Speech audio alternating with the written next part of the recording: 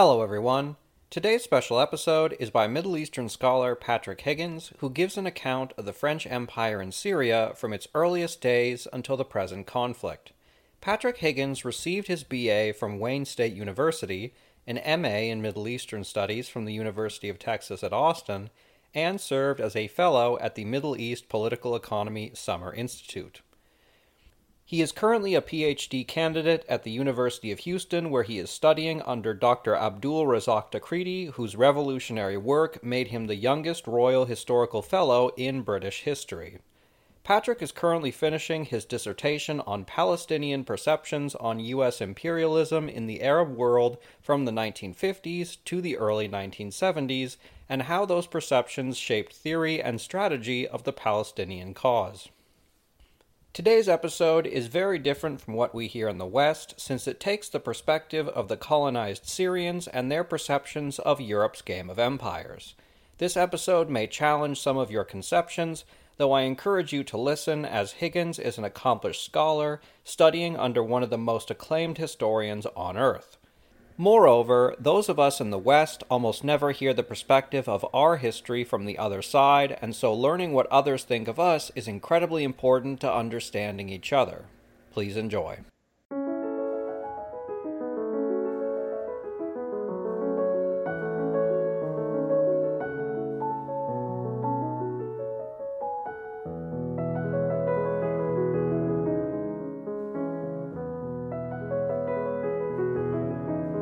A brief introduction. This series will explore the history and legacy of the twin forces of colonialism and imperialism in Syria. Although it begins with French presence in Syria, and although its main focus is the historical period of French dominance there, its scope is not limited to France. The series will also take brief turns looking at the attempted domination of Syria by the British Empire, Turkey, Israel, most recently by the United States of America. Although the character of the rule and style of militarism implemented by these nation-states have varied, I argue that they have a common origin in a single world imperialist system that aims to exploit the many poorer nations in order to enrich a select few nations, especially the ruling classes of those select few. Although obviously strictly fact-based, the analysis that follows is at the same time not dispassionate. I seek throughout to locate and uphold the traditions in Syria of resistance to imperialism, as well as the interlinked battles of class war waged within Syria against exploiters, both foreign and local. In summation, the analysis I offer, spanning in time from the early 20th century to the contemporary war engulfing Syria, and by now dominating newspaper headlines on and off for the better part of the past decade, this analysis uncovers both an imperialist war from above and a corresponding Syrian resistance war waged from below. Taken in totality, this is a war that has lasted the better part of 100 years, and it is still ongoing. It is firmly my belief that peace and social and economic development in Syria will come with the cessation and defeat of all imperialist aggression against it. Part 1. The End of the Ottoman Era. The modern areas comprising Syria, Jordan, Palestine, and Lebanon, sometimes referred to as the Levant, Greater Syria, or most appropriately, Bilad Hashem, became part of the Ottoman Empire in 1516. Ottoman authorities valued the region for its rich agricultural lands and its trade routes connecting Greater Asia with Africa. Ottoman provinces in the area were divided between Syria, Aleppo, and Beirut, while Jerusalem and Mount Lebanon constituted their own governorates. At the ports of coastal cities like Beirut and Haifa, were docking points open to the system of world trade, nodes used to send off boatloads of local silk and Jaffa oranges into the vast Mediterranean blue towards Europe, from which import-filled ships arrived at Levantine shores in turn. Early Ottoman Syria was an agricultural society. Class power was dictated by land ownership, and land was owned by relatively few families, with almost total control over the peasants who tilled the land. In a technical legal sense, The Ottoman state owned most of the land, but it ruled through landowners who lay claim to peasants' agricultural product. This arrangement ensured that peasants depended entirely on the whims and goodwill of owners in order to gain access to their own plots of land. As the Ottoman territories gradually became more integrated into the world system, merchant families began to establish themselves as managing the export of goods, such as grain, while educational institutions, medical and military training schools, civil service academies, and so on, were constructed in order to train the sons and daughters of urban notables so they could become well-acculturated loyalists to the Ottoman dream. By the 19th century, the Ottoman authorities legally sanctioned private property and the Tanzimat reforms of 1858, which allowed relatively wealthy urban notables to buy up land on which peasants lived, even if they did not own the legal deed to it. In effect, the landless peasants of Ottoman Syria came under greater state control and encountered a new class exploiter with which to contend in the form of a bourgeoisie supplemented by the growth of urban professionals imbricated in real estate speculation, tax collection, and finance. As Karl Marx and Friedrich Engels infamously declared, the history of all hitherto existing society is the history of class struggles, and Syria is no exception. This theoretical basis, that of class struggle, is important to set down, because when the French and British imperialists arrived to dominate and exploit West Asia in the early 20th century, they did so representing an unprecedentedly powerful class power, as the agents and representatives of the modern imperialist system, and also as class partisans on the side of the feudal landowners in an already existing class conflict against the peasant majority. In this capacity, the European imperialist powers intervened against the majority of the region's people on behalf of a small coterie of land barons, and later on behalf of the finance moguls who helped to secure imperialist interests. Syria as an arena of conflict in the First Inter-Imperialist War. Syria became enveloped in the modern world imperialist system in the same way as many other nations, through extreme violence, in this case during the First World War, which I will instead refer to as the First Inter-Imperialist War. I do not use this term with the desire to confuse, but rather because it will help to clarify the real origins of war, violence, and destruction in Syria, as I later will trace the history of Syria's encounter with France to the current war facing Syria today. So please bear with me and allow me a moment to explain why I say inter-imperialist war rather than First World War. Despite its tremendously rich cultural and intellectual history, dating back to the earliest stages of human social development, Syria was by the 20th century peripheral to the forms of production which amounted to power and influence on a global scale, that is, above all, industrial production. To describe the contours of global production and extraction patterns, sociologist Emanuel Wallerstein argued that the world's nations can be categorized between core and periphery nations. Within this schema, nation-states are the central organizing units of the bourgeoisie, the ruling class of the capitalist era. Nation-states are organized territorially by national borders, with each state's boundaries demarcated along constructed or imposed cultural lines, meaning religions, traditions, languages, and so on. The existence of nation-states has allowed national bourgeoisies to execute class rule through national armed police forces lording over peasants and industrial workers within allotted territories. As the saying goes, the state holds a legal monopoly on violence. The nation-state also allowed national bourgeoisies to pursue their class interests abroad, beyond their national borders, through national armies to pursue tasks such as the extraction of vital resources. Wallerstein traced our current world system to around year 1500, around when the expanding armies of what is now known as the continent of Europe, including of course French traders, invaded and overthrew the social and political orders of the Americas in pursuit of, at least to start with, precious metals and land to be converted into private property. This conquest, genocidal in its methods, was later followed by invasions across Africa and Asia. Some of these invasions were partially successful, although they were always challenged and thwarted by resistance. This date of 1492 thus marked the bloody dawn of colonialism, which developed in tandem with the rise of capitalism and capitalism's core tenet, the forced military conversion of agricultural lands once held in common into privately owned property. In this new colonial capitalist system, those nations with superior military technologies developed through industrial forms of production, and by the 18th century, chiefly by coal-powered factories.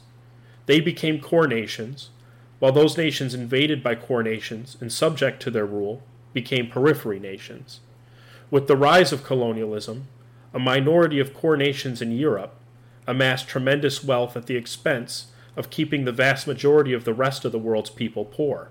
Very specific ideology supported and supplemented this colonial turn, in the form of national chauvinism, racism, European supremacy, and Eurocentrism. The belief that European military dominance was the product of the inherent superiority of Europe's peoples, the indisputable wisdom of their monarchies, and the unique, incontestable truth of their Christian faiths. European colonialists believed these notions, even as most of historic Europe had languished as societies peripheral to the world system in the preceding centuries. I will note here as an aside that there were and are important exceptions to the European rule, at least in terms of what has constituted the core and periphery nations. For example, the English ruling class, after it exhausted its ability to seize lands from peasants living in England, turned to nearby Ireland to steal agricultural products. This historical example, the fact that colonialism actually began inside the bounds of what is considered geographic Europe, proves further that the unequal distribution of wealth and development in the world is an inherited result of a single common system.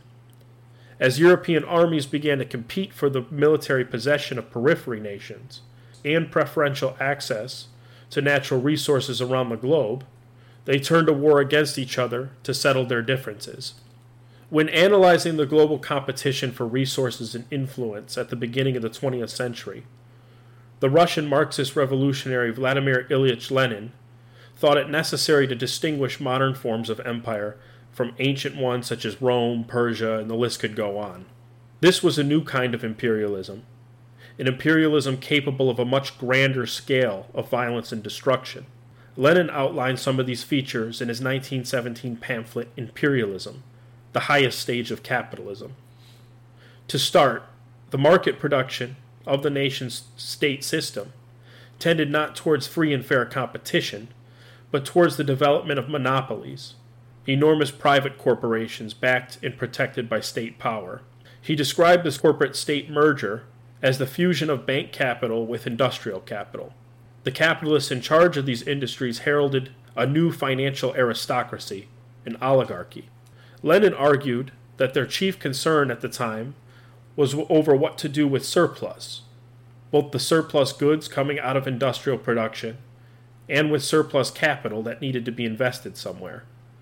To solve their crisis of overproduction, these financial barons of Britain, France, Germany, Russia, and yes, the United States, which was emboldened at the turn of the century by its recent seizures of Puerto Rico, Cuba, Hawaii, and Guam, each of these nations sought out periphery nations in which to establish new markets to dump surplus into. It is out of these observations that Lenin famously called imperialism in its modern form the quote-unquote highest stage of capitalism. This is to say that by the 20th century, capitalism could not exist without imperialism, because imperialism was one and the same system as capitalism. In 1914, the attempts by capitalists to divide up the territories of periphery nations was to be settled by the cataclysmic violence of a total war, an inter-imperialist war engulfing the whole of the world map. It is with that disturbing realization that we return our story to Syria in the twilight days of the Ottoman Empire. As things would turn out, the Ottoman system constituted an empire unfit to compete in this new age of imperialism. The Arab Revolt and the Mandate System. As their economy contracted, Ottoman authorities began to face potential political pressures, and emergent, rapidly growing national movements inside its territories. As an empire, the Ottoman Empire was by its nature a prison house of nations, holding hostage manifold communities, defining themselves by shared histories, languages, and cultures, thereby preventing them from achieving political self-determination, as it was very often articulated at the time. Self-determination in the form of their own nation-states. The nationalist pressures first began to swell in the Balkans. By the late 19th century, the development of an Arab bourgeoisie was supplemented by Arab clubs and associations, emphasizing a uniquely Arabic culture and history. Their mission was aided by the existence of a printing press, which produced Arabic-language newspapers and periodicals. Some Ottoman officials of Arab descent, serving in the Ottoman Empire's majority Arab territories, began to reconsider their traditional, supremely trained allegiance to the Ottoman project. As a side note, there were always in these lands, we must insist on saying, Assyrians, Armenians, Greeks, Kurds, many other peoples. The British Empire viewed growing Arab nationalist consciousness as an opening, a potential rip in the Ottoman fabric to be seized upon and torn unsparingly and ever wider. The British imperialists sought to aid an Arab military revolt led by Hussein ibn Ali, Sharif and Emir of the city of Mecca, along with his two sons, Abdullah and Faisal. These figures entered into an alliance with the British on the basis of a promise made by one Lieutenant Colonel Sir Henry McMahon that the British Empire would grant formal independence to a single Arab homeland stretching from Syria to Yemen. The revolt ultimately succeeded in expelling the Ottomans from Syria, and it even portended the complete overthrow of the Ottomans of the nascent Republic of Turkey in 1924. But this victory did not portend an independent Arab homeland across the agreed-upon territories. The British turned their back on their word, if indeed they ever intended to keep it in the first place.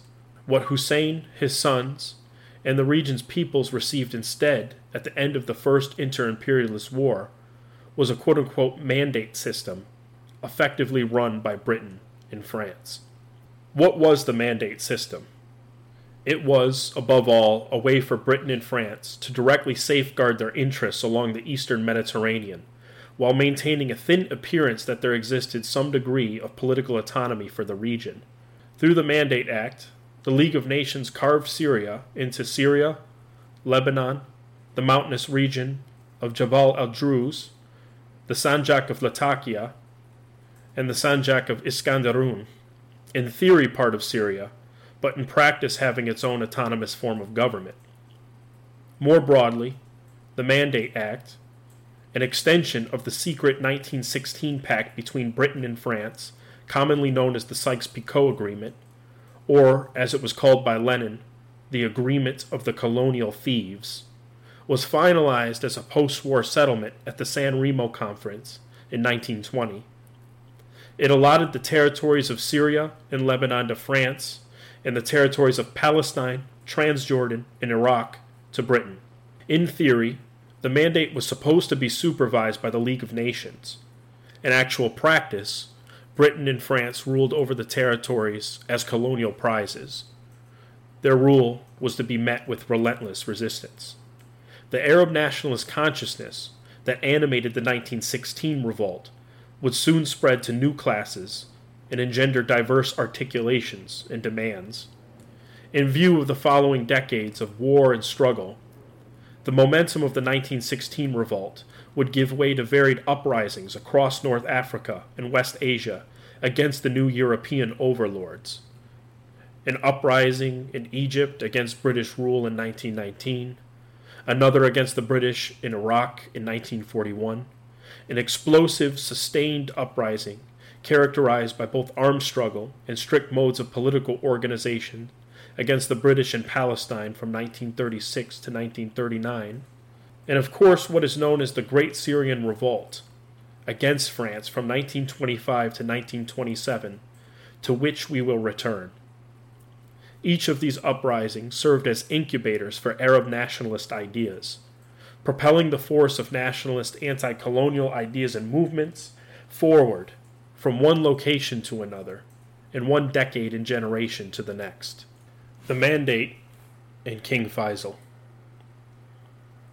Aisha Feldis argues that Britain's reasons for brokering the Sykes-Picot Agreement and the Mandate regime were as follows: to safeguard India, the so-called jewel in the crown of the British Empire, from all imperialist rivals; to secure cheap and accessible oil, which had been deemed by many to be the most important resource of the coming century for its primacy in fueling industrial development; and to maintain the overall balance of power in the Mediterranean to its advantage. Feldis argues that France's hopes for the agreement was for French imperialists to preserve centuries-old ties with Syrian Catholics, whom they viewed as a possible local layer of support in the region. They also wanted to gain a base of power in the Mediterranean, to ensure a cheap supply of cotton and silk, and most importantly of all, to prevent Arab nationalism from spreading to their bases of power in North Africa. For an example on the last point, Robert de Caille, architect of French Syria policy before the First Inter-Imperialist War, argued against the idea of a unified Syria on grounds that it would be an Arab and Muslim-oriented entity, hostile to France, and likely to have a dangerous, subversive influence on Arab and Muslim populations under French rule in North Africa. This part of the matter is key. Since 1830, France had occupied and become heavily invested in the territories of Morocco, Tunisia, and especially Algeria, where it established a settler colony in which a population of relatively light-skinned French settlers sought to replace local Arabic and Amazighi cultures and amass wealth by expropriating property from the local populations, in addition to exploiting them as a source of cheap labor. This state of affairs was made possible only by the brutal suppression of the natives' political rights. By factoring the prospects of their project in North Africa into their calculations for seizing Syria, French imperialists understood early on the relationship between, indeed the very inextricability of, the fate of Syria and that of North Africa. By its very nature, in swallowing up vast territories and imprisoning so many nations, imperialism tends towards globalization. The dialectical flip side of this process is that resistance to imperialism also tends to globalize, to form a counter-globalization, if you will, as once disparate nations become bonded materially through their common imperialist jailer, as well as becoming intellectually linked, once they act on the realization that their respective struggles for self-determination are being suppressed by the same imperialist enemy. If nationalist dreams of independence could take popular hold and achieve observable success in Syria, what was to prevent them from gripping the peoples of Morocco, Tunisia, and Algeria, and inspiring them to follow suit? As our story progresses, do not forget this one maxim, as it will come up again. The liberation of Syria and Algeria are one.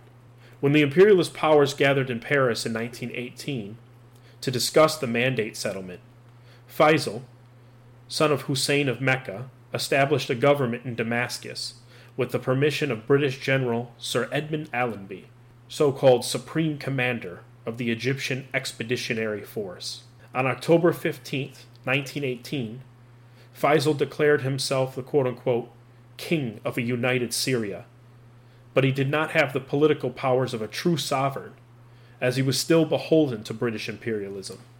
His declaration of kingship presented a problem for France, which viewed him as a tool of British power, their imperialist competitor. As the British imperialists decided they did not actually want Syrian nationalism to challenge British interests, they agreed with France to condemn the emir's action. Like a puppet, Faisal was then called to London and told to settle with France. The British cut his monthly subsidy in half, forcing him to make a deal with the French in order to be provided the other half of his allowance. His financial fealty to imperialism had only expanded and deepened. After his London trip, Faisal was called to Paris. He was told he could stay in power so long as Syria remained under France's de facto influence. France gave Syria military and financial aid, while taking control over its foreign policy. As a first order of business, Syria was forced to recognize Lebanon as an independent state under French Mandate authority, shattering Faisal's ambition to achieve a united Syrian kingdom. From there, Faisal's embarrassment, shame, and effacement before the French continued.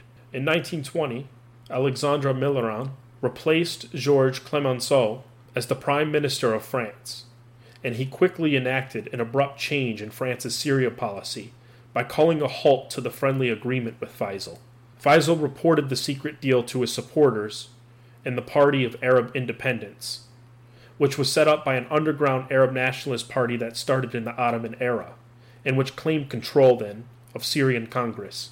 In March of 1920, this Congress responded to France's provocation by declaring the full independence of Syria.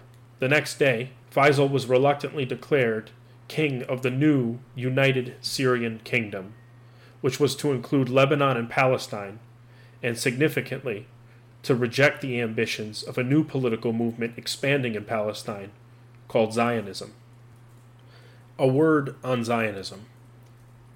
Before continuing with Faisal's dealings with France, we need to take a detour to offer a word about Zionism, a topic of great importance for Syria. In its earliest phases, the Zionist movement was comprised largely of Jewish people in Europe, although it must be said, the majority of Jewish people in Europe did not actually support Zionism at the time. The movement boasted support from some key powerful European Protestants. It traced its intellectual heritage to a book called The Jewish State, written by a Jewish Austrian journalist named Theodor Herzl, whose vision was stirring enough to bring about the first Zionist Congress, held by the World Zionist Organization in Basel, Switzerland, in 1897. Herzl's book sought to remedy what was being termed the quote-unquote Jewish question, driven by the problem of rampant anti-Semitism that was plaguing European societies. Across Europe, as far west as England, to as far east as Russia, Jewish people encountered ferocious racism and hostility. Otherwise antagonistic and feuding Christian factions united in their anti-Semitic contempt, slandering Jewish people for the imagined threat they posed to the so-called Order of Christ. Meanwhile, nationalists of various European stripes scapegoated Jewish people for social problems, demonizing them as quote-unquote rootless wanderers, supposedly incapable of adopting legitimate national identities, capable in fact only of destabilizing the well-being of these conceived nations on account of their suspect loyalties. By scapegoating Jewish people, the ruling classes of Europe found a convenient way to point boiling discontent caused by class exploitation away from capitalists and instead towards an imagined inferior race. Anti-Semitic ruling classes, such as the Tsarists in Russia, crammed Jewish populations into segregated ghettos. They incited mobs of violence and acts of looting against Jewish populations in the form of pogroms by spreading calumnious propaganda and forged documents, most notoriously the Protocols of the Elders of Zion, which claimed that Jewish people comprised a secret cabal, lording over the progression of history, acting as the architects of the world's many miseries. Jewish thinkers ruminated over possible ways to end Jewish suffering in Europe. One solution was proposed by those involved in communist parties and movements to bring about socialist revolution. They believed, as Karl Marx did, that a rising tide of communism could amend mistaken ideas among the working class about the roots of inequality and exploitation, and replace them instead with a comprehensive analysis of the capitalist system. Furthermore, communists believed that the particular emancipation of Jewish people from anti-Semitism could only be achieved as part of the universal emancipation of the proletariat, the class to which the majority of Jewish people belonged. Another possible solution to the problem of Jewish suffering was offered by Bundism, the belief that Jewish people ought to establish political autonomy and self-determination in the areas in which they were already living.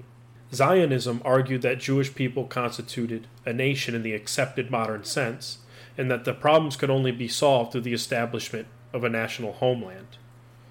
But it went a step further by insisting that Jewish populations vacate Europe to establish their homeland elsewhere. Among other territories nominated for future settlement, such as Uganda and Argentina, Palestine in particular captured Herzl and other early Zionists' fancy as the prime destination for their desired Zion. This leads us to the key tenet that is often neglected or overlooked in those characterizations of Zionist ideology dedicated to its defense. In order to establish a national Jewish home outside of Europe, Herzl openly and unapologetically sought to imitate European colonialism. While contemporary proponents of Zionism, the State of Israel, sometimes neglect this fact for the inconvenience posed by its contemporary connotations, it must be remembered that colonialism was not a dirty word in 19th century Europe. To quote Herzl in his own words when he referred to Palestine, "We should there form a portion of the rampart of Europe against Asia, an outpost of civilization against barbarism." To quote him further, "We should, as a neutral state, remain in contact with all Europe, which would have to guarantee our existence. The sanctuaries of Christendom would be safeguarded by assigning to them an extraterritorial status, such as is well known to the law of nations. We should form a guard of honor about these sanctuaries, answering for the fulfillment of this duty with our existence." Herzl began and ended his proposition with a logic much resembling the trajectory of Europe itself. That is, he began by proposing Jewish people mimic European nationalism, and he concluded by proposing they mimic European imperialism. This reasoning could not solve the problem of anti-Semitism, for it is in European colonialism and imperialism, with their endemic penchants for marking entire populations of human beings as quote-unquote subhumans, that the origins of anti-Semitism lay. To make the point even more explicit, Herzl throughout the text of the Jewish state referred to potential Zionists entering Palestine as quote-unquote colonists. He also dealt at length with the problem presented by the fact that there already was an existing population living in Palestine. In effect, the preeminent founding figure of Zionism preemptively exposed as a lie subsequent Zionist generation's slogan that Palestine was a quote-unquote land without a people for a people without a land. As an open and proud colonial, Herzl's directness turned out to be prescient. He predicted that his dream Jewish state would be protected by Europe. He pledged that this state would protect the interests of so-called Christendom in Asia. Herzl's words can help us to understand a few additional things. The first is how Zionism, a movement supposedly founded in opposition to anti-Semitism, could forge a fundamental alliance with an anti-Semite as powerful and dangerous as Arthur Balfour, who as British Prime Minister introduced the Aliens Act in 1905, which prevented Jewish immigration from Eastern Europe into Britain at a time when pogroms were raging in Russia. It should not be so strange. Together, Balfour and Herzl agreed on the inherent incompatibility of Jewish populations with European societies, and on the old-fashioned colonial need for a plan to safeguard European and Christian interests against Asia. Second, Herzl's words help us to understand Arabs and Palestinians' fundamental objection to being expected to pay the price for European bigotries and crimes by forfeiting the one thing a majority peasant people need most, their land. In that sense, the consequences of Herzl's dream need not be a matter of speculation. They can be easily observed in the world today, as his dream came true and the vast majority of Palestinian peasants, expelled from their land when the State of Israel was founded, are now landless refugees, many of them dwelling in squalid camps. Third, Herzl's words help us to appreciate why Syrian Congress's opposition to the existence of Zionism in Palestine helped to secure Faisal's fate in Syria. Zionism was the position of British imperialism in Palestine. Anti-Zionism was the position of the Syrian masses. By accepting anti-Zionism as Syria's diplomatic position, Faisal, no matter how forced his hand may have been, effectively took the position of the Syrian masses against that of Britain. Then and there, the hand that giveth to Faisal had his throne taketh away, or at the very least allowed for the conditions by which his throne could be taken away. Syria and King Faisal continued.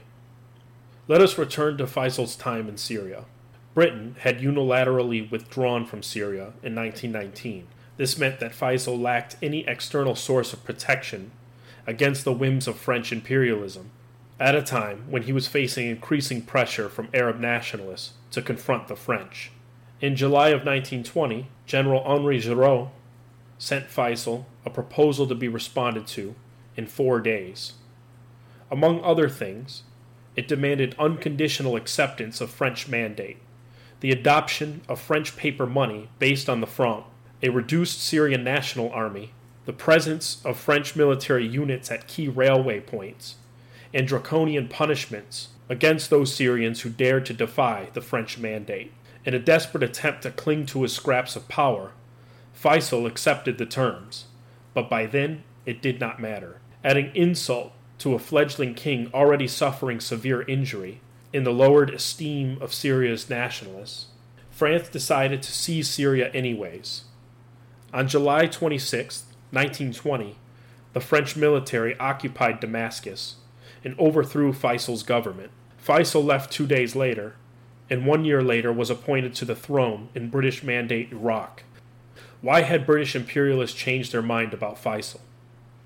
To quote one British official, he had learned the limits of Arab nationalism and of Europe's superior strength. This sentiment was but a triumphalist way to describe an ignominious surrender.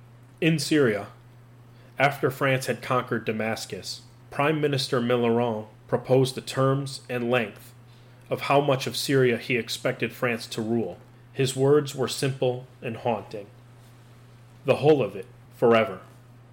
For all of the racist propaganda that circulates in the United States and Europe, claiming that internecine Arab and Muslim enmities date back to the Middle Ages, or even further back than that, it was imperialist European powers that introduced and imposed sectarianism as a legal system, which should be distinguished from the mere existence of sectarian prejudices. This is certainly what France did in Syria, in order to try to prevent the spread of Arab and Syrian nationalist ideas, which might unite diverse religious and ethnic groups against the French. The French created 2 separate states in Damascus and Aleppo with French advisors. Jabal al-Druze was declared its own administrative unit with French protection, complete with its own governor and elected Congress. The predominantly Alawi area of Latakia was declared its own state. Quoting Aisha Fildis, except for a brief period from 1936 to 1939, the Alawite and Druze states were administratively separate from Syria until 1942. By resorting to the direct rule of Syria, and by pairing with that rule the policy of dismembering Syria into ethno-sectarian subunits, France was in violation of international law. Of course, international law was written by a minority of core European nations, with no meaningful input from the representatives of periphery nations. But by occupying Syria, France was violating the very laws it helped to write. According to Article 22 of the League Covenant, the mandate system was created for, quote-unquote, the well-being and development of such peoples not yet able to stand by themselves under the strenuous conditions of the modern world. Mandatory governments were to, quote-unquote, encourage local autonomy, and were only allowed to provide, again quoting, administrative advice and assistance. These terms are undoubtedly plenty racist and condescending on their own.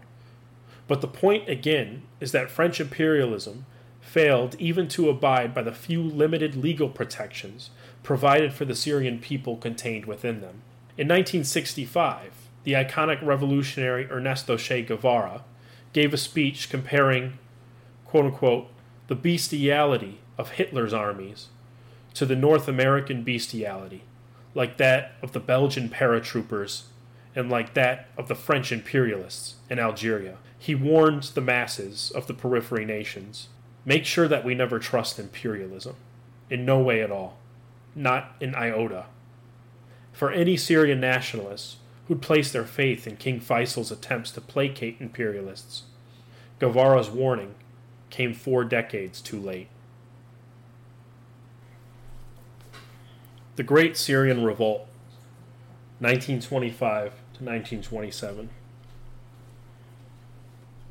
As related by Michael Provence, on July 19, 1925, Druze farmers shot down a French surveillance airplane circling above their mountain home, some 100 kilometers south of Damascus. The shots marked the beginning of an anti-colonial war against France that would last 2 years.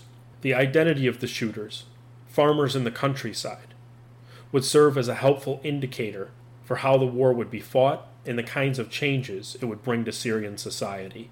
This was not the resistance of a small coterie of notables. It was an uprising incorporating elements of nearly all social classes, religious sects, and ethnic groups.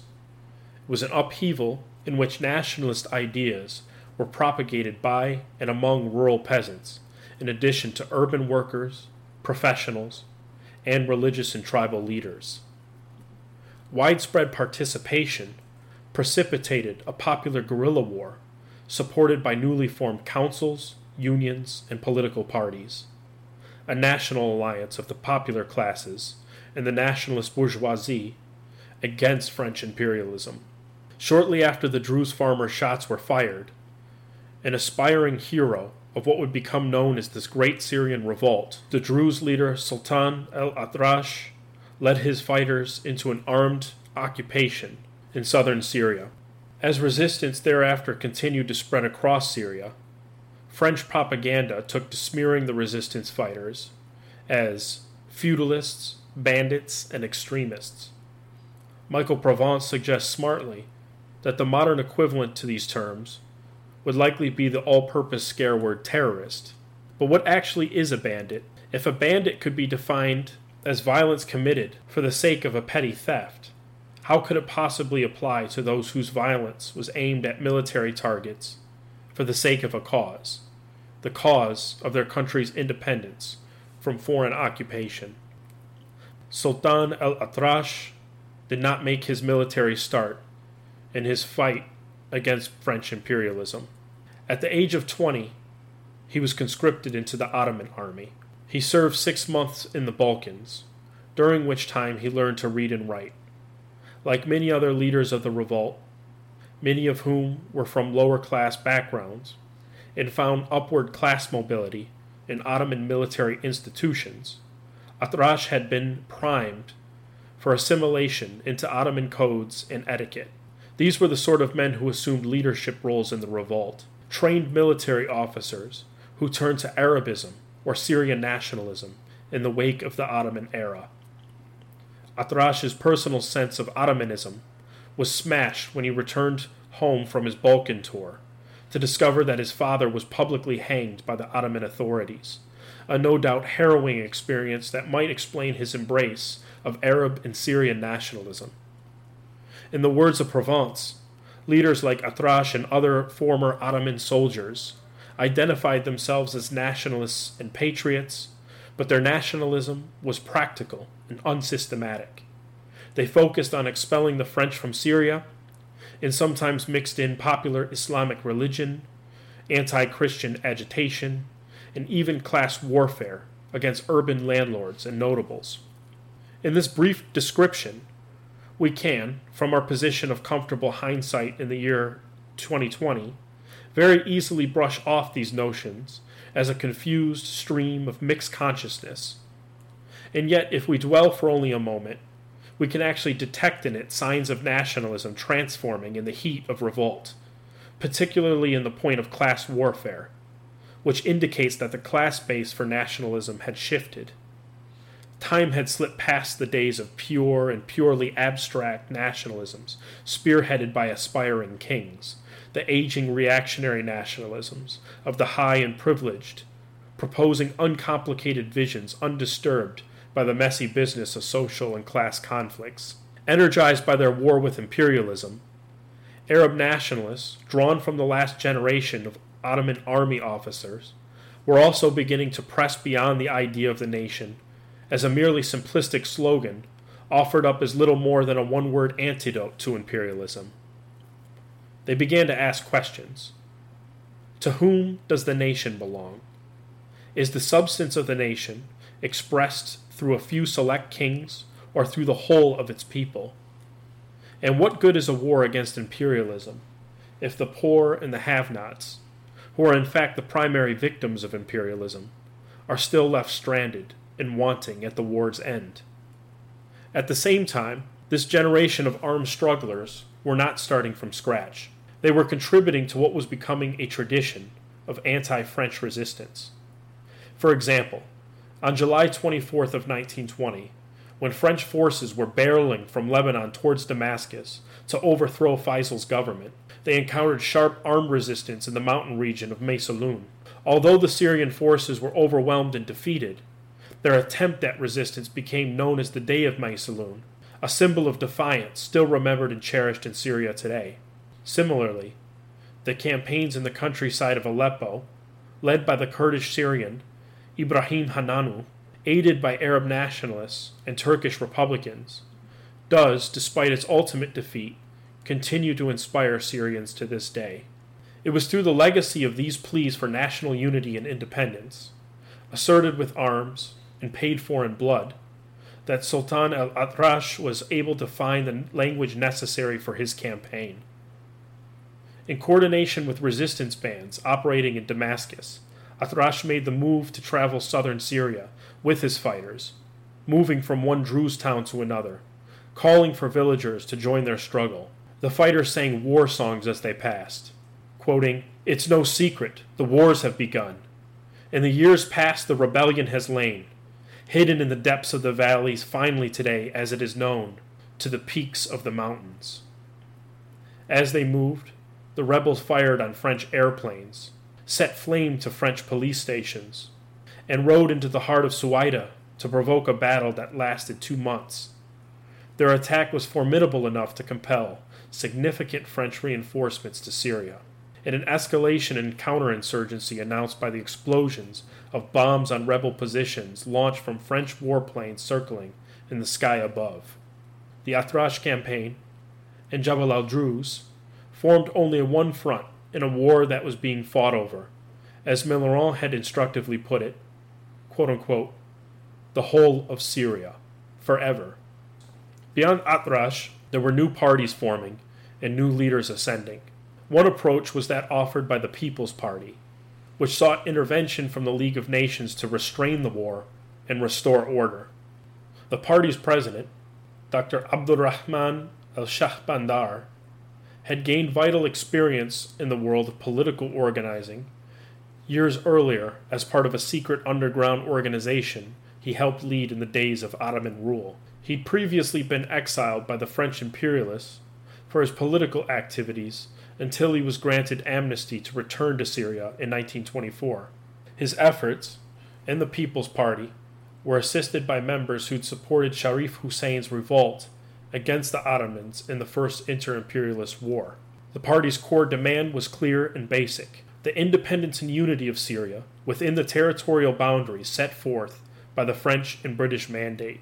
The existence of the People's Party provided space for women to organize for independence as well, as Madame Shahbandar organized women's marches, called for merchants to go on strike, and welcomed women into her home to discuss politics and draft petitions to the League of Nations.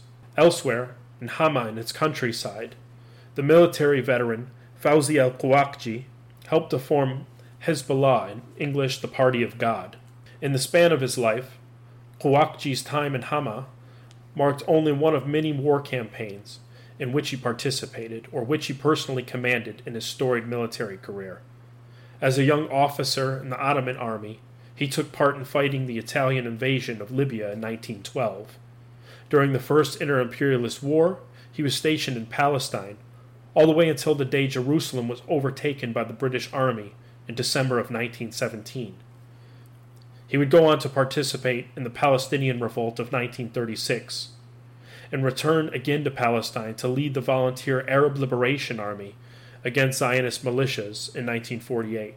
The seemingly fungible loyalties of Qawaqji should not be explained solely as a symptom of a uniquely quixotic personality. His travels reflected and embodied an important operating principle of all Arab nationalist revolts against imperialism in the period, that of pan-Arab coordination and solidarity across the borders imposed by Britain and France. He was far from the only roving Arab nationalist soldier to grace multiple uprisings. For example, another volunteer in the Great Syrian Revolt, Munir al-Rayis, joined Kawakji for purposes of anti-British agitation in Palestine in 1936 and in Iraq in 1941. This pan-Arab spirit punctuated the very means by which the Great Syrian Revolt was fought. Soldiers of the Arab cause did not, and in fact could not, play by the rules instilled by national borders. Throughout the years of Syrian revolt against France and Palestinian revolt against Britain, solidarity cadres ran weapons smuggling routes from Transjordanian territory, much to the dismay of that country's king, Sharif Hussein's son Abdullah. The fervor driving those smugglers was such that Hussein knew better than to try too aggressively to stop them. As with any war waged against a power as technologically equipped as imperialism, recrimination was cruel, and the Great Syrian Revolt was drowned in blood and smashed with bombs, while its participants were executed, exiled, or punished with torture. The extent of French barbarism in Syria is not quite as well known in the West as, say, to use Che Guevara's words once more, the bestiality of the French imperialists in Algeria.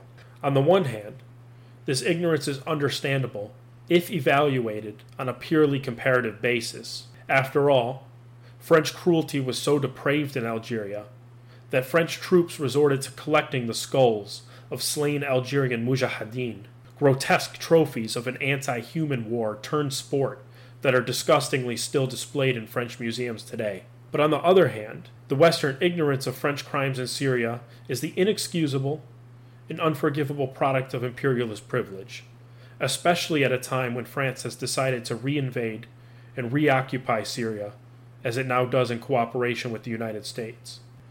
In order to defeat the Great Syrian Revolt, a chapter of struggle which concluded in 1927, France went so far as to render entire expanses of Syria smoldering and depleted. Throughout the revolt, the French forces used poison gas on local populations, committed summary executions of male villagers, and demolished their homes.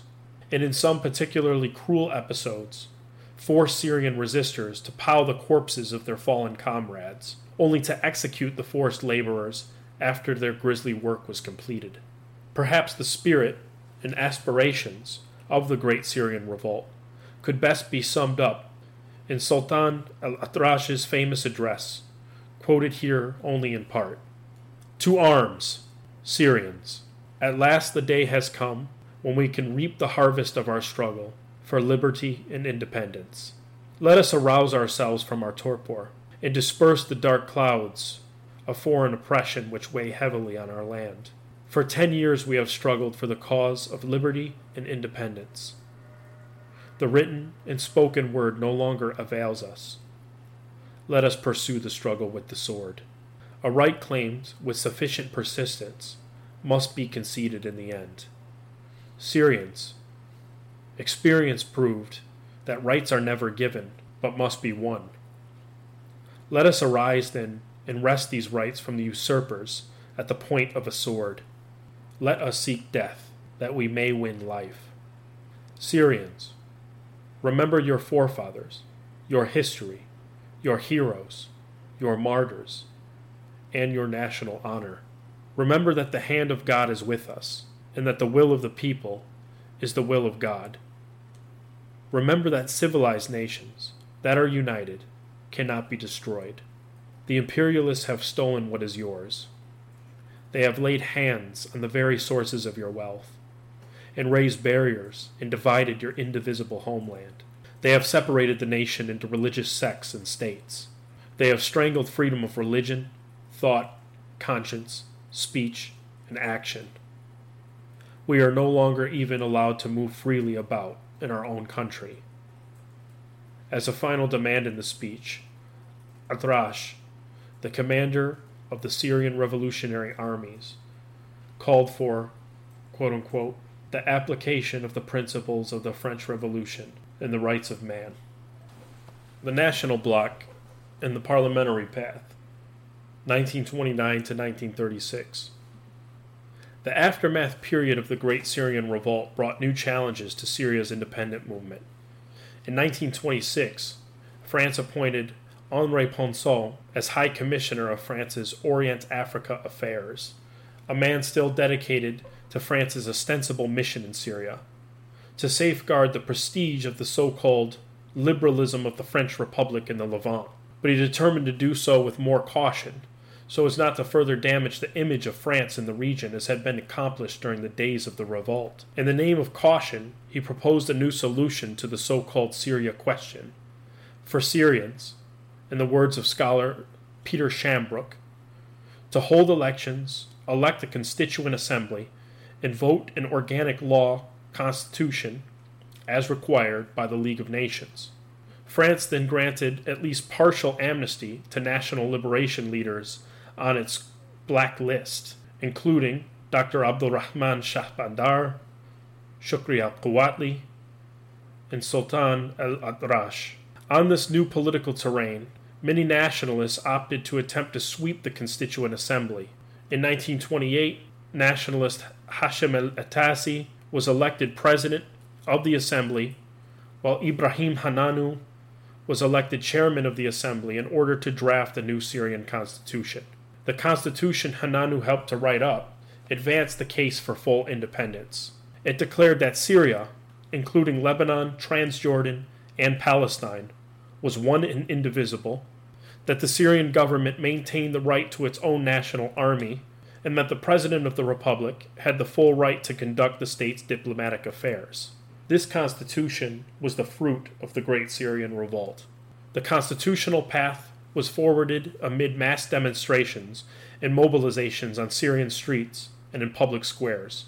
At one demonstration, which brought out roughly 6,000 participants in August of 1928, National Bloc leader Abdurrahman al-Kayali gave a speech that struck at the core of the movement's demands. In his words, "I proclaim that the Syrian nation, competent and responsible, has never recognized the mandate, does not recognize the mandate, and never will recognize the mandate, whatever sacrifices that may entail. The mandate, it's slavery. The division of Syria, it's colonization." The parliamentary struggle for independence produced an extended push and pull till the late 1930s, when the Second World War exploded the Syrian struggle into a new stage, where political struggle, a global crisis of capitalism and imperialism, and new avenues for armed resistance all combined to create radically different conditions and opportunities in the long struggle for national independence. History is complicated. The story of human progress is long, messy, and riddled with controversies big and small. On Conflicted, we dive headfirst into history's most infamous events and contentious figures. We try and untangle the good from the bad, the fact from the fiction, and the monsters from the misunderstood. Was Genghis Khan a murderous butcher or a civic pioneer? Did the Allied powers go too far in firebombing the German city of Dresden at the twilight of World War II? And how did the Marquis de Sade acquire such a sinister reputation? And was any of it true? These are just a few of the tough questions we wrestle with and investigate on Conflicted. So if you love history or just enjoy a good story, please join me, your host, Zach Cornwell, for a fascinating new topic each and every month. Conflicted, a history podcast, is available on Spotify, Apple, or wherever else you get your podcasts. I hope to see you soon.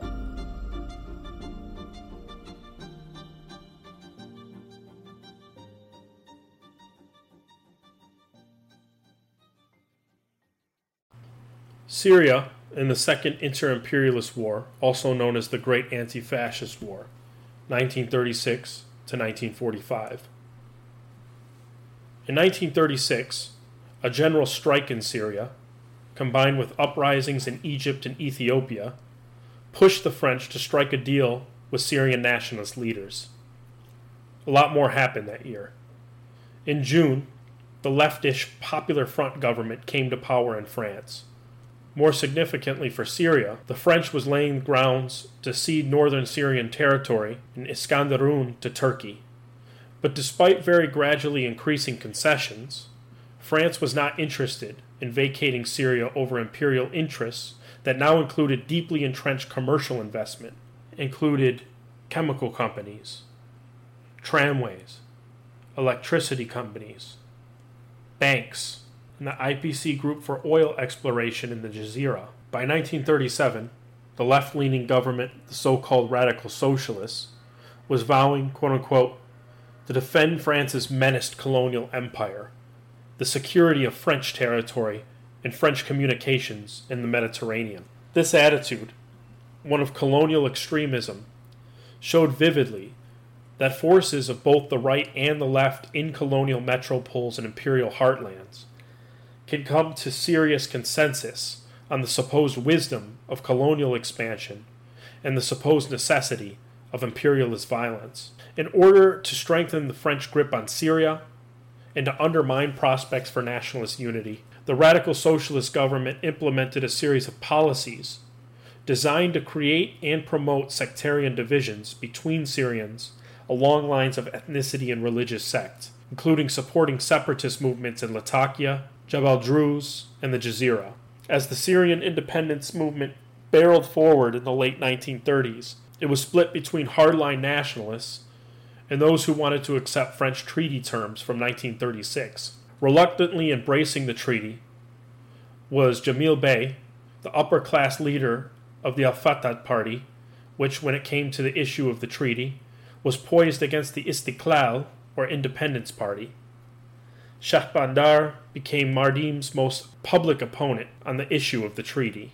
The most egregious terms of the treaty embraced by Mardim were to renew the Bank of Syria privileges, permit oil exploration, guarantee a place for the French language in the Syrian education system, and allow for a permanent cadre of French officers in Syria.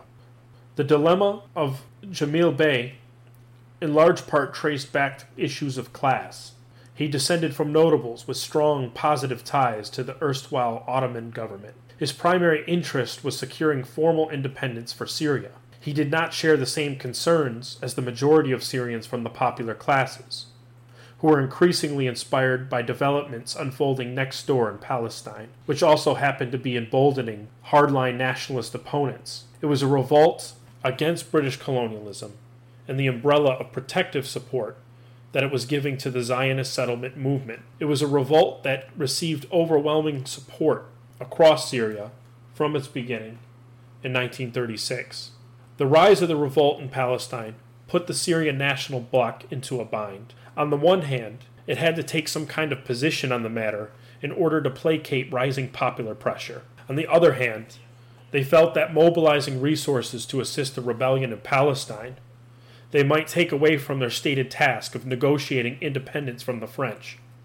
For the popular classes in Syria, the struggle for Palestine against British imperialism and Zionism indicated the broader horizons of their struggle. As Philip Khoury notes, after the First Inter-Imperialist War, ties between elites of Palestine and Syria transformed into political bonds under the rubric of Arabism. In this sense, Pan-Arabism was the predominant political form taken among Arabs for resisting the colonial division between Syria and Palestine. The gestures of solidarity between Syrians and Palestinians were bountiful and plentiful in this period. Palestinian newspapers printed calls to support the Syrian resistance to French occupation.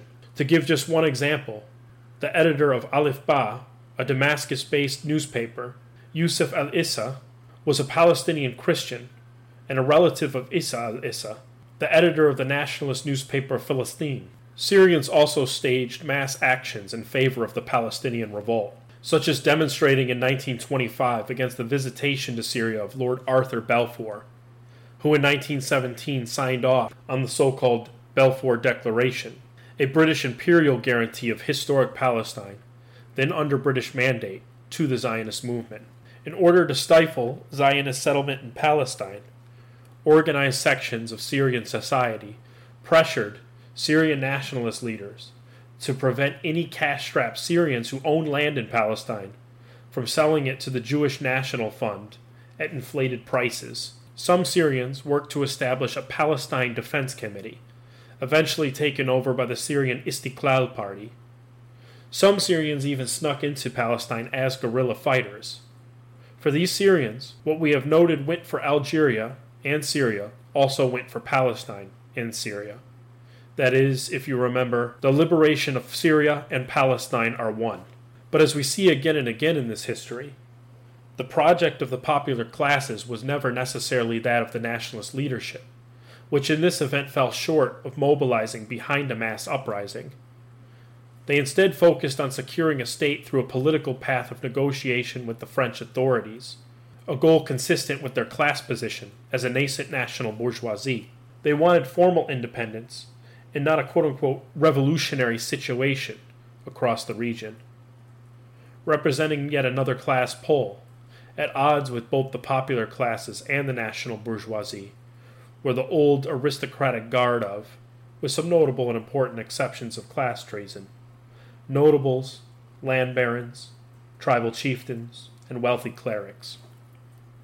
For instance, in 1939, when Shah Bandar expressed a desire for King Abdullah of Jordan, with whom he was allied, to declare himself the King of Syria, France expressed the counter-desire for Syria to fall into the orbit of the Saudi royal family, the tactical rivals of Shah Bandar and the Hashemites, of which Abdullah was part. This desire alone explodes the French ruling and military class's claims that they were in Syria to modernize a country under the sway of a supposedly retrograde Islamic faith through the transformative powers of Republican nationalism, which, in any case, had been arguably consecrated in the modern world on the stage of the 18th century French Revolution.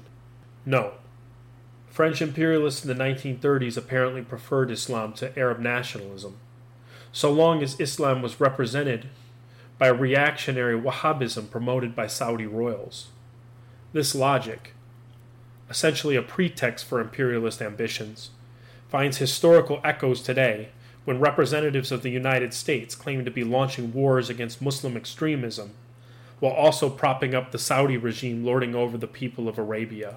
By 1940, the Second World War arrived to Syria right as the Palestinian struggle was temporarily halted by British repression, ranging in tactics from torture to assassination and even to concentration camps. I use the word temporarily because subsequent generations of Palestinians took up the mantle of anti-imperialist and anti-Zionist revolution to honor the memory of the 1930s revolt and continue its work.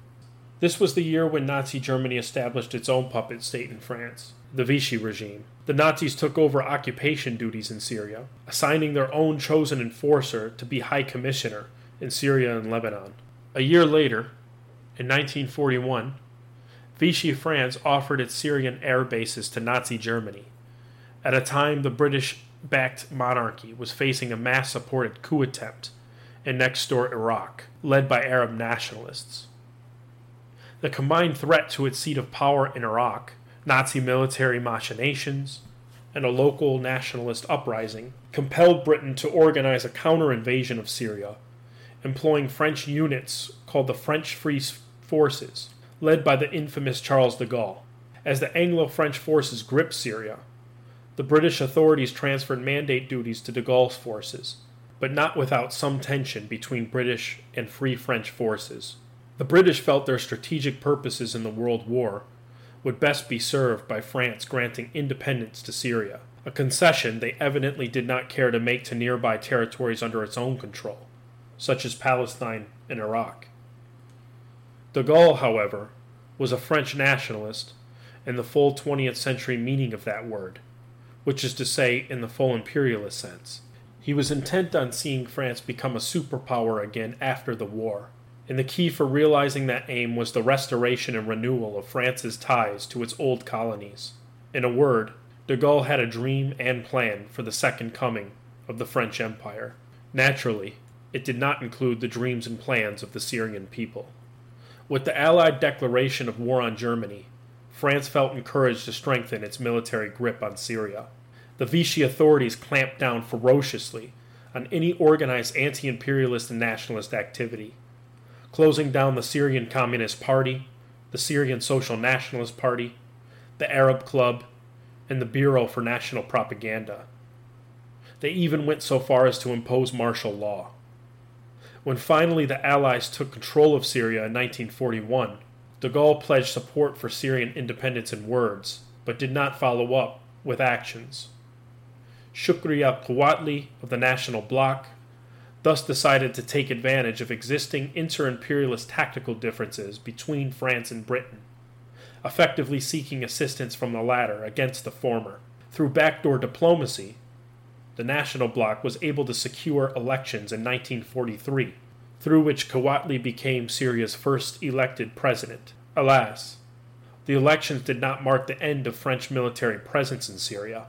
The situation came to a head in 1945, when France escalated military presence and reinforced garrisons. The popular response in Syrian and Lebanese mass demonstrations led to a military response from France, which went so far as to bomb the nation's capital in Damascus, in addition to Aleppo, Hama, and Homs, and even shell the parliamentary building in the summer months of 1945. A British intervention, in the form of a warning that further incursions would cause hot war to break out between France and Britain, ultimately forced a ceasefire. With a year's time, specifically on April 17, 1946, valorized in Syria as Evacuation Day, the last French troops vacated Syria. The independence Syria had gained from the United Nations in 1944 on paper had finally come to fruition on the ground. Before we move on, let us consider two interrelated analytical points about Syria's experience in this period of world war. The first is about whether the term inter-imperialist war remains as applicable to the Second World War as to the first. While the First World War is largely remembered as caused by ruling class avarice, a war for business and profit that treated the working class conscripted into it as mill grist and the world as a charnel house, the Second World War is often remembered as an anti-fascist war, on account of the Allied forces' defeat of the mass-murdering machine that was Nazi Germany.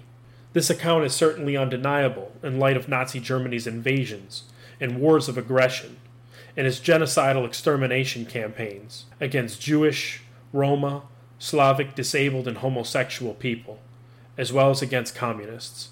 But must we understand the war as being either one or the other? Must it be that an anti-fascist war and an inter-imperialist one are mutually exclusive?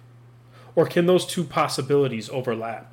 I would say that they overlap if one considers the experiences of and perspectives on the war in the so-called colonies, the peripheral nations, what was later to become alternatively known as the Third World or the Global South. On the one hand, that war was marked by heroic military opposition to the menace of fascism, most notably by the peoples of the Soviet Union. On the other hand, in places like Syria, the war doubled as a turf war between empires, and by proposing to assert independence from France and Britain, most Arab nationalists fought for their own dignity from invasions and wars of aggression. Here it helps to remember that the Nazi leadership viewed its attempted conquer of Russia in classic colonial terms, as a search for the so-called living space for a favored race that required the systematic extermination of other peoples. Nazi Germany was therefore as imperialist as it was fascist, and as the long struggle of the peoples of West Asia reveal against France and Britain, and as we will see the United States as well, there, in much of the world's encounters with the horrors of imperialism, had not ended with the defeat of Nazi Germany. The second point relates to class struggle in Syria, which continues to be inextricably linked to the issue of imperialism. With its independence, Syria had for a time resolved the problem of national oppression.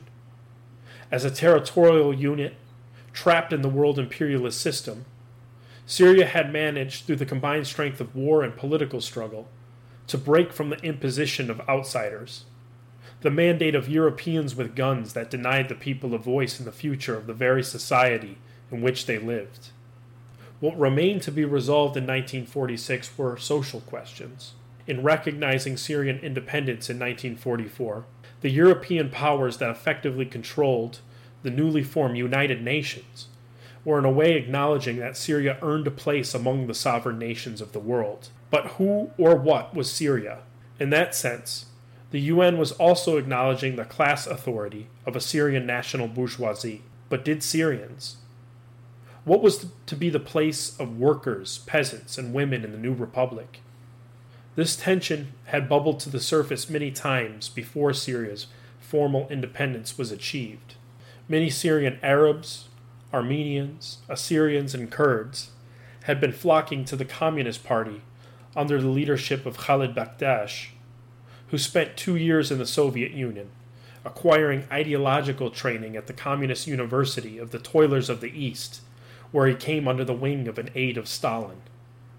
In 1943, a young radical named Akram Hourani had rallied support from the peasantry of Hama to become elected to Syrian parliament, where he called for agrarian reform to split up old estates and give land rights to the impoverished peasantry. With national independence achieved, he was one of many preparing to raise the social question, a task which was to be carried on by communists and Baathists on the left and the Muslim Brotherhood on the right. A new generation in politics, and with it a new challenge to the authority of the national bloc, was set to emerge. Exporting revolution from Syria to Algeria, or France's worst nightmare. If achieving national independence did not resolve social questions of class power and class rule in Syria, what did it accomplish? There are many possible ways to answer the question, depending on what realm of Syrian politics and life we choose to consider.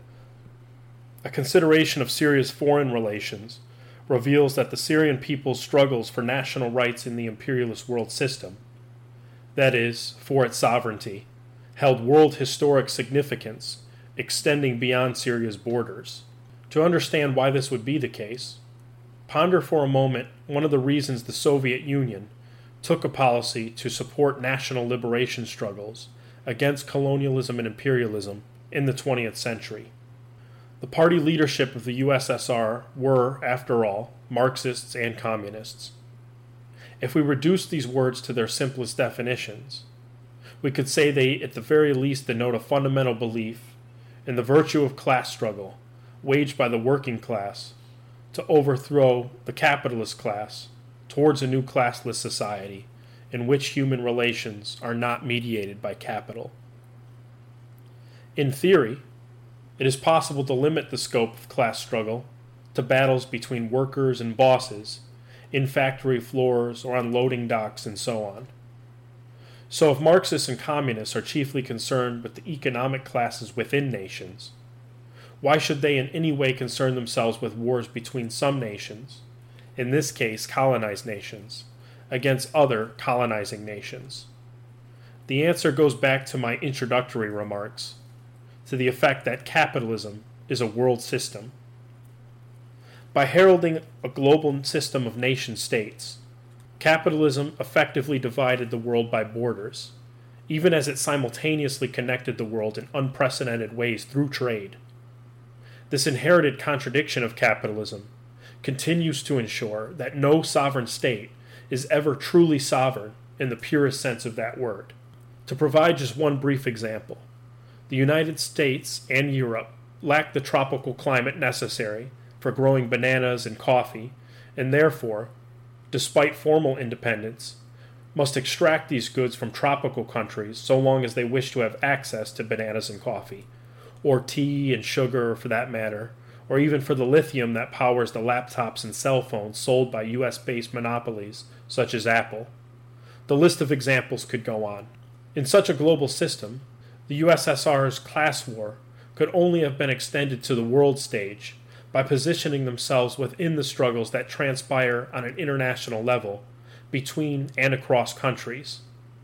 The theorists of the Soviet Union met this challenge by taking a position in support of countries demanding political independence from Western imperialist states. They understood that a single victory for national liberation in one country alone could not defeat or overthrow capitalism. But they also understood that many national liberation victories combined could weaken capitalism's position, with every nation-state capable of using the tools of national sovereignty afforded by customs borders to shut out the Western imperialist bloc of a market potentially vital to its profit circuits. In this sense, this strategy was to use the political system established by capitalism, the nation-state system, against it. The basic idea was that what happens in one country inevitably affects events elsewhere. Communists hailing from the USSR's Marxist-Leninist tradition believed world revolution could be advanced against imperialism, nation by nation, shattering the chain of world imperialism one link at a time. If we think about it, the Western imperialists intuitively grasped this same dynamic, even if they were fighting on the other side of the Cold War fence. The French ruling class, if we recall, understood very well that what happens to them in Syria could affect their position in North Africa as well. The early leaders of independent Syria also intuitively understood this underlying dynamic. Although on paper Syria's achievement of the rights of state and nationhood was merely a classical bourgeois political right, limited to its own UN-recognized territories, the ability for Syrian leaders to determine Syria's foreign policy made possible something that had been impossible back when the French authorities were calling the shots. The Syrians could now marshal an entire nation-state and society's resources to support a revolution elsewhere in the world. Now we return to the earlier mantra. The liberation of Syria and Algeria are one. As we noted before, this scenario was nothing short of French imperialists' worst nightmare. Several notable French figures had noted that a major reason for France's crusade in Syria in the first place was to extinguish the rising flame of Arab nationalism, which could have potentially energized or assisted nationalist movements in the French colonial territories of Morocco, Tunisia, and Algeria. Of course, if we believed the premise that nations are purely self-contained units, then we'd have to conclude that Syria's revolution against French imperialism ended in 1946 with independence. But if we instead take an internationalist view, then we must conclude that Syria's liberation from France would have been impossible unless the rest of French colonies were liberated, from Mali to Senegal to Vietnam, and of course to Algeria. In the 1950s, the links that bound together the system of French imperialism were beginning to shake and break. A particularly major blow came in 1954 when the communist revolutionaries of the Viet Minh defeated the French Far East Expeditionary Corps at Dien Bien Phu. Nationalist revolutionaries in Algeria took the Vietnamese victory as a sign. On November 1st, the National Liberation Front, or the FLN, carried out an armed guerrilla attack on French targets in Algeria, effectively launching the Algerian Revolution, which would last until FLN victory in 1962. By the 1950s, independent Syria had gone through a series of power transitions, starting with a CIA coup in 1949 that placed Hosni al-Zaim at the head of a military government which exiled Kouatli to Cairo. After a series of coup changes, Kouatli was allowed back into Syria by President Hashim al-Atassi in 1955. Later that year, Kouatli was once again elected to the Syrian presidency through national elections.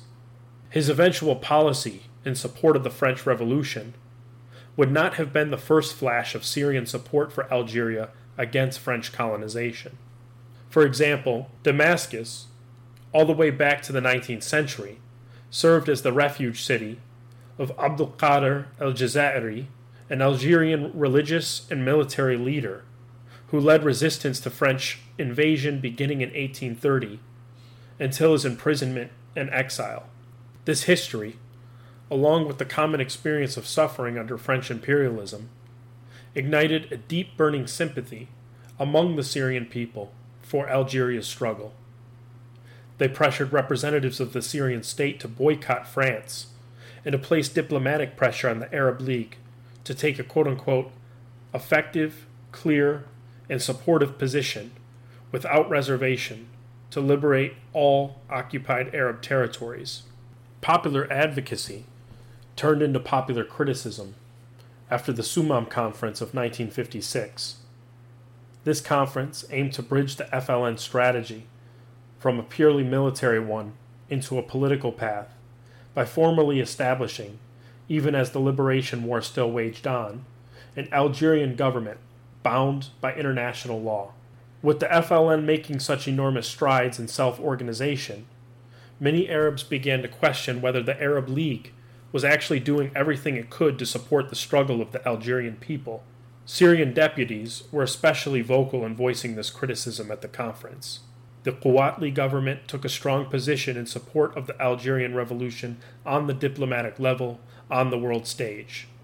Quwatli himself denounced all attempts by major powers, increasingly led by the late 1950s by the United States of America, to interfere in the internal affairs of Arab countries. He attempted to raise the profile of the Algerian Revolution internationally. He spoke of the Algerian Revolution at the Damascus International Fair in 1957, an event where Algerians were able to meet with delegates from other governments, serving to further legitimate the government they'd formed at the Sumam Conference.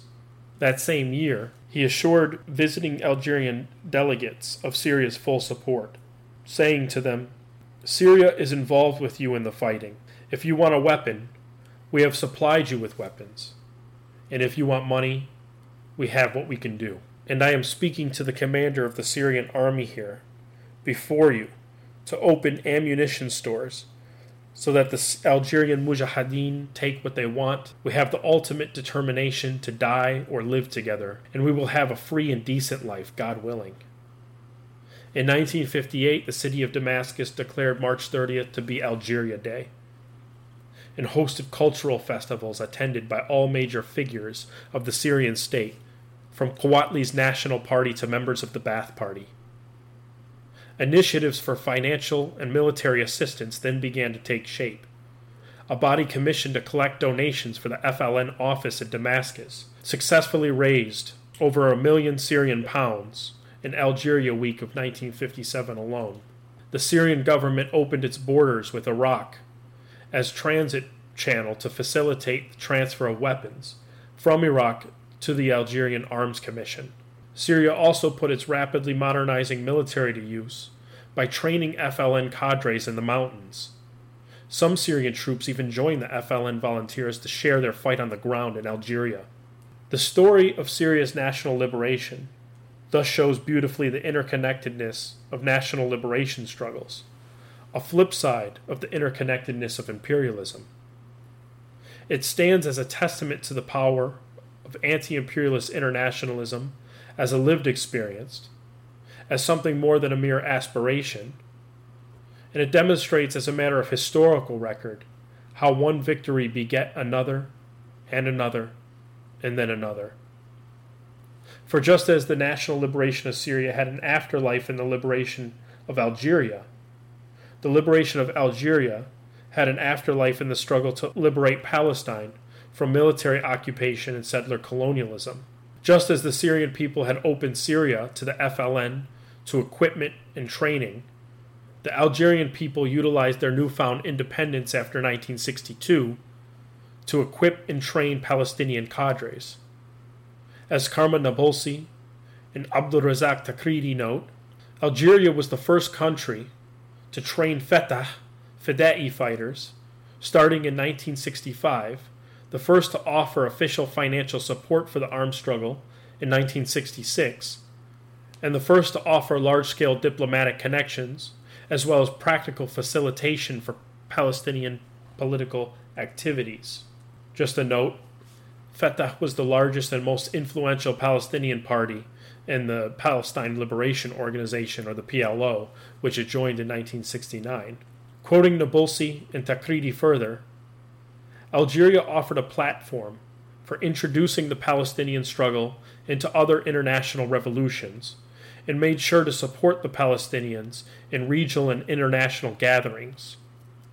For one such occasion, the Conference of Arab Socialists, Progressives, and Nationalists, held in Algiers at the end of May 1967, a significant Fatah pamphlet on the theory of armed struggle was authored under the title The Liberation of Occupied Countries.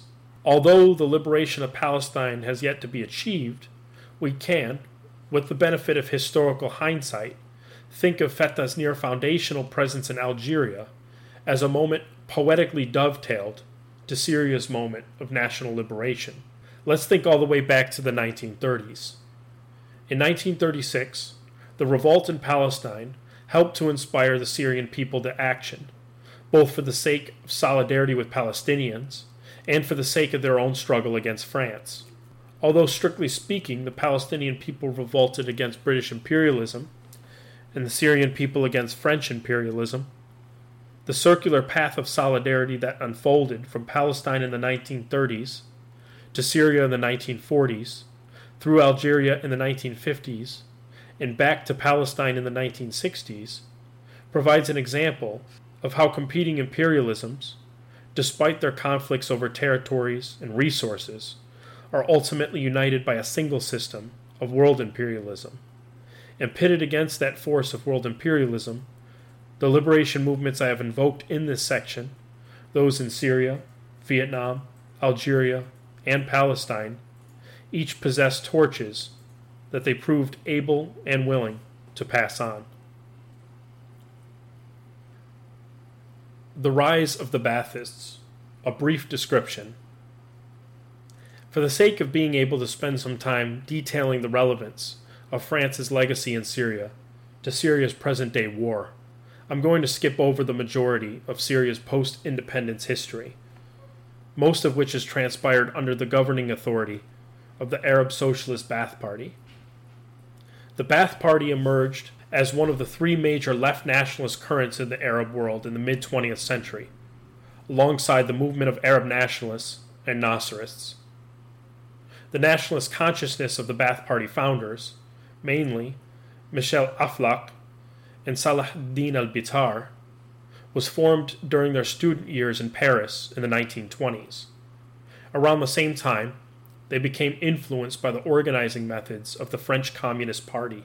Together, Aflaq, al-Bitar, and others founded the Arab Resurrection Movement in 1939. The Arab Ba'ath Party was founded in Syria in 1947. Its merger with Akram Hourani's party to become the Arab Ba'ath Socialist Party in 1952 provides some idea of its origins in Syria's ongoing class struggles. Distinct for its willingness to raise social struggle alongside national struggle, the party's platform made the point clear: freedom from Western colonialism, a single unified Arab state uniting lands from North Africa to the Gulf, and socialism. The party was led by intellectuals, but found a loyal rank and file from the previously neglected peasantry, who were attracted to its land reform program that challenged the property holdings of the old landed notables. Baathists came to power through a series of coups, beginning in 1963, extending through 1966, when one wing of the party overthrew another, and finally in 1970, a wing led by Hafez al-Assad took power. The party's rule has been shaped by a multifaceted class struggle in Syria. Locally, its land programs and secularism has brought it into conflict with the Muslim Brotherhood, as well as old notables to its right, many of whom moved to Saudi Arabia to ally with reactionary imperialism. Baathism's nationalist line has at times brought it into conflicts with communists to its left, communists intent on escalating class struggle on clearer class terms, and it has at times viciously repressed communists. At the same time, its staunch nationalist, in particular anti-Zionist commitments, has brought it into frequent conflict with the State of Israel and the United States, both of which have taken to launching open warfare against Syria after 2011. For more on the long period of Ba'ath Party rule, feel free to consult my work on the podcast titled The East is a Podcast, on the episodes titled A Century of Failed Imperialism in Syria and A History of Baathism. 2020. The new Franco-American War on Syria. In September of 2015, French fighter jets launched bombing operations targeting locations in Syria, in the process expanding a campaign France had inaugurated in Iraq a year previous. The operation was named Shamal, apparently after a northwesterly wind that blows over Iraq. The alleged target was the Islamic State, following a grisly attack on civilians, carried out under the organization's auspices in the heart of Paris. The Islamic State has certainly been a horrific scourge to the peoples of Syria and Iraq most of all, but subsequent actions committed by the French military in Syria discredit official claims that its objectives in Syria are about defeating the Islamic State. The biggest military opponent of the Islamic State since its very emergence has been the National Syrian Army and its allies. But rather than allowing the Syrian army to advance its position against the Islamic State, France's policy has been to attack and weaken it.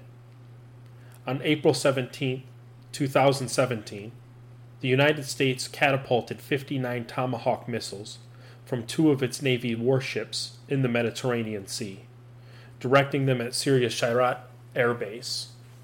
France's president at the time, François Hollande, voiced strong support for the U.S. attack.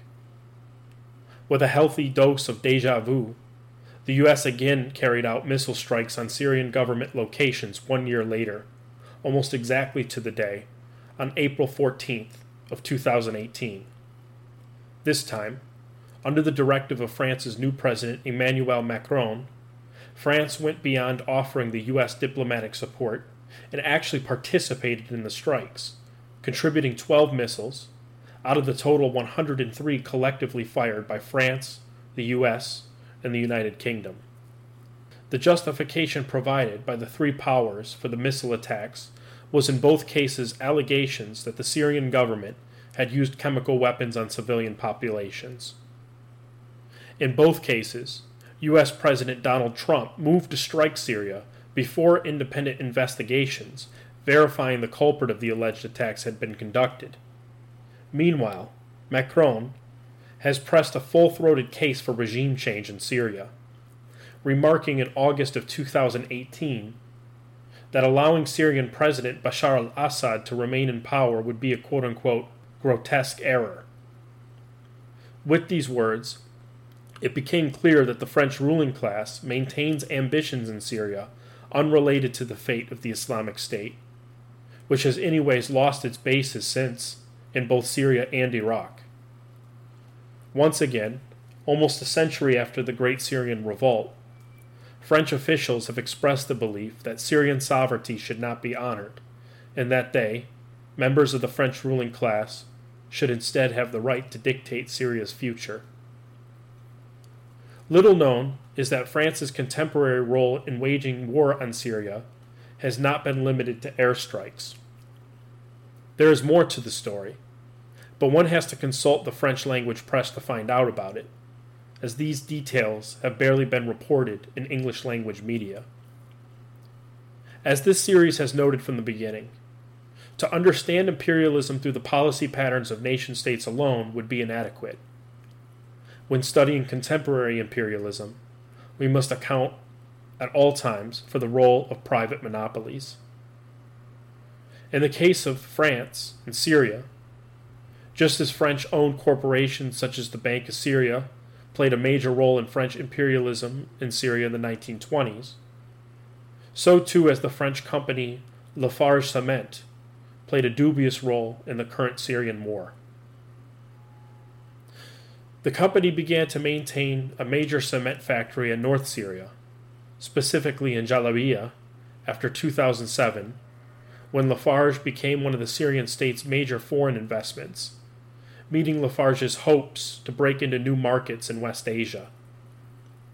Shortly after the new factory opened in 2011, the European Union, pressured by both France and the UK, imposed unprecedentedly severe sanctions on Syria, including an oil embargo.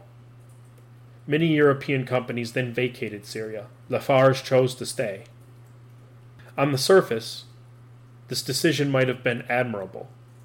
After all, sanctions are one tactic of imperialism among many, one used to deprive a target nation of essential goods needed for people's material needs or commerce needed for financial liquidity.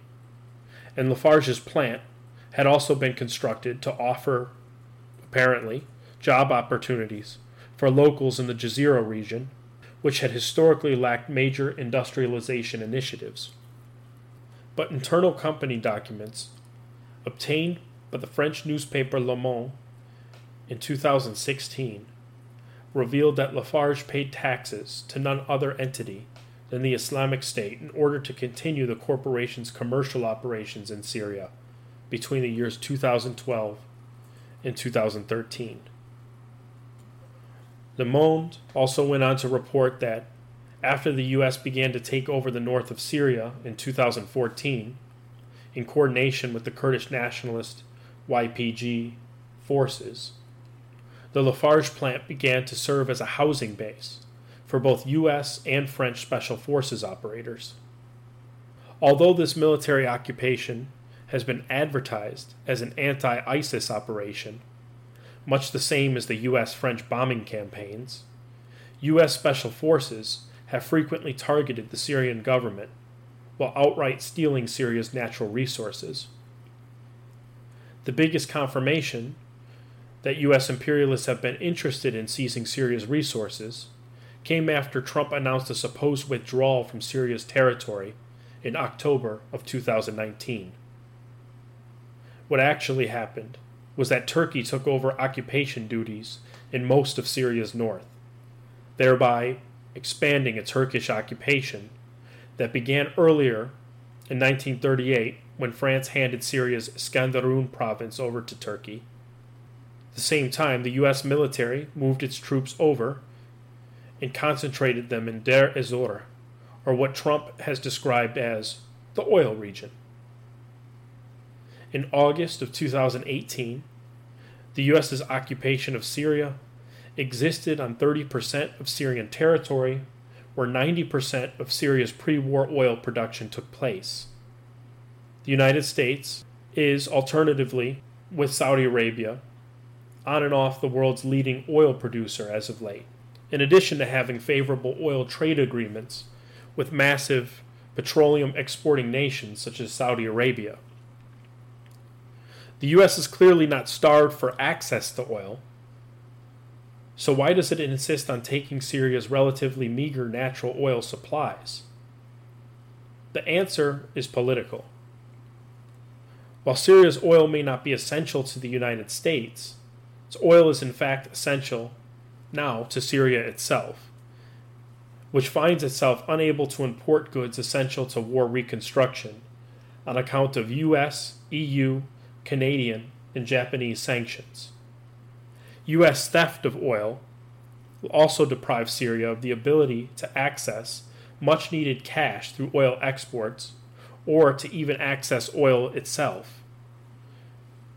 The sanctions and the oil theft are effectively punishments on Syria for the government's political relationships with entities seeking to chart a course independent from the U.S. in the region, from the Islamic Republic of Iran, the various Palestinian factions, proving yet again the interconnectedness of the fate of Syria to that of neighboring Palestine. Proving yet again the interconnectedness of the fate of Syria to that of neighboring Palestine. U.S. theft of Syrian oil is clearly illegal under the Geneva Conventions, as has been noted by even a U.S. publication as politically center-left as The New Yorker. But the truth is that the entire Franco-American war on Syria is, at base, illegal under international law. Before the United States took to launching its bombings, it launched a covert war, starting under the Obama administration as far back as 2011, an arming program outfitting so-called Syrian rebels so they could carry out armed attacks against the Syrian government, something that has been reported by newspaper sources as mainstream as the Washington Post and the New York Times.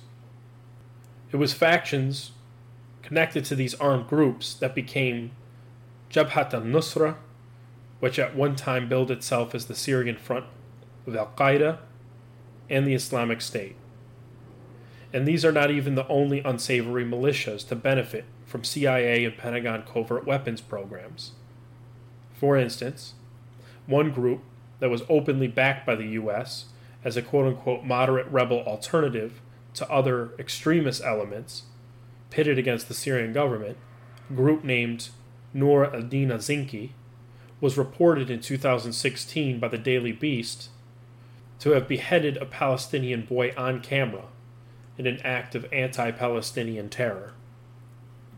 Between both the covert arms programs and the bombings carried out ostensibly against the very groups the U.S. armed, today's war against the Syrian state and its society is above all a U.S. war that France has taken to aiding. It is unlikely that French war managers adopted this subordinate position to the U.S. out of choice.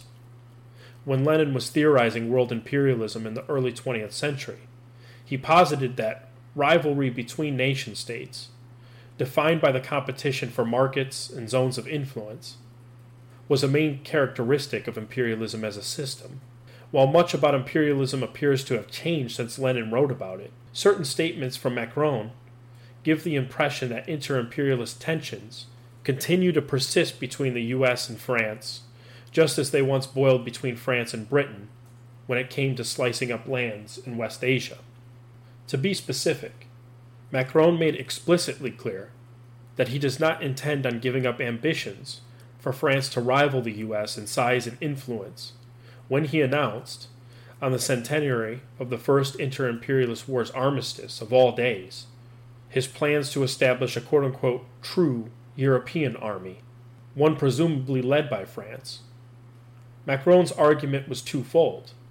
First, he argued that Europe could no longer depend on the United States for protection, citing Trump's withdrawal from a 1987 nuclear treaty with Russia, a treaty which banned medium-range ground-launched missiles.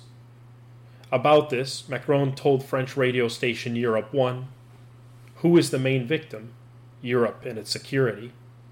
Second, Macron claimed that France and Europe would require protection not only from countries like China and Russia, but also from the United States. France's subordinate position to the U.S. in this war on Syria is thus an outcome of objective changes in West Asia and the world system after 1945, through which the United States has become the leading imperialist power, both in the region and in the world. The current war on Syria repeats some of the logic used by France to wage a bloody war of conquest a century ago. When French imperialists imposed its mandate on Syria, following the First Inter-Imperialist War, they effectively broke their own laws that they helped to create by treating Syria as a colony.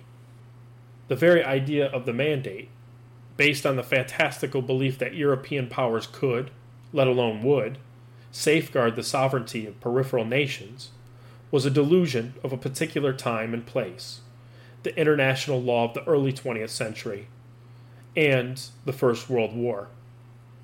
The French conquest of Syria was, after all, a bipartisan project between the hard Catholic right and the social democratic left.